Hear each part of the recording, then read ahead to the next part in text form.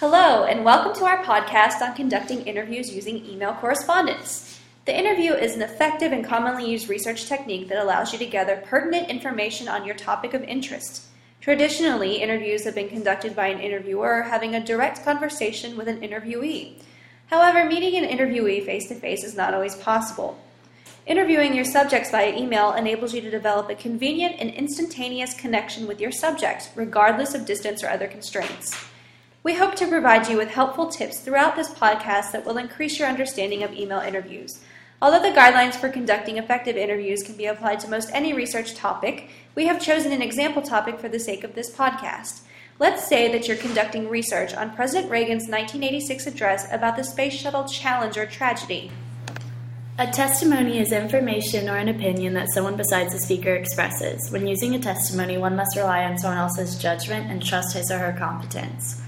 A factual testimony involves gathering facts, such as quoting a NASA chief scientist on what chemically happened with the Challenger shuttle on January 28, 1986 at 11:38 a.m., or quoting a member of the Rogers Commission on the key contributing factors to the accident. However, what happens with factual testimonies is that you have to accept the facts you collect because you think the source is credible, so you must be careful on who you choose to collect testimonies from, whether they are factual or opinionated. An opinion testimony is a person's statement that is based off of their beliefs, which are formed from experience and judgment. Using this type of testimony to support your topic means that you are trusting that person's opinion due to their educational background, training or skills, and experiences held beyond that of an average person. In order for your audience to accept this testimony, you might quote an expert in politics to support your claim on Reagan's Challenger speech. It allows visual aid, complex knowledge to be understood, and can strengthen your argument. This type of testimony may not always be reliable because people interpret things differently, which can cause them to forget details. It can also weaken an argument by taunting the facts. The input or opinion of a rocket scientist is rarely valued the same as the average Joe's. However, when it comes to a testimony regarding such a memorable and emotional part of history, physics and science cannot speak to the personal reactions of many individuals. When it comes to selecting the subject of any interview, one must first examine a person's potential value to the main point of your interview. Obviously, the educated and fact-based explanation is worth reaching out to someone who can actually explain what happened. But the truth of the matter is, it can be boring.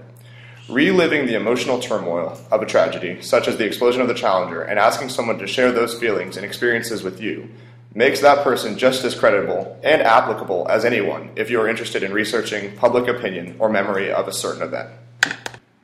When conducting an interview, you have to be sure that the person you will be interviewing is a credible source. One way to do that is to conduct a first-person interview. This is an interview with a person that was personally involved in your topic.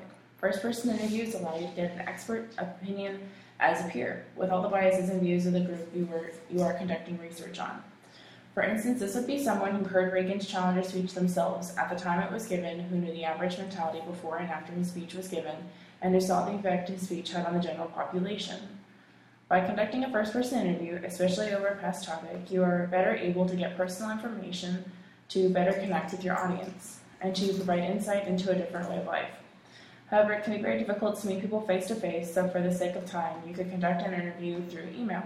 This will allow more people to respond to you and give you more perspectives over your topic.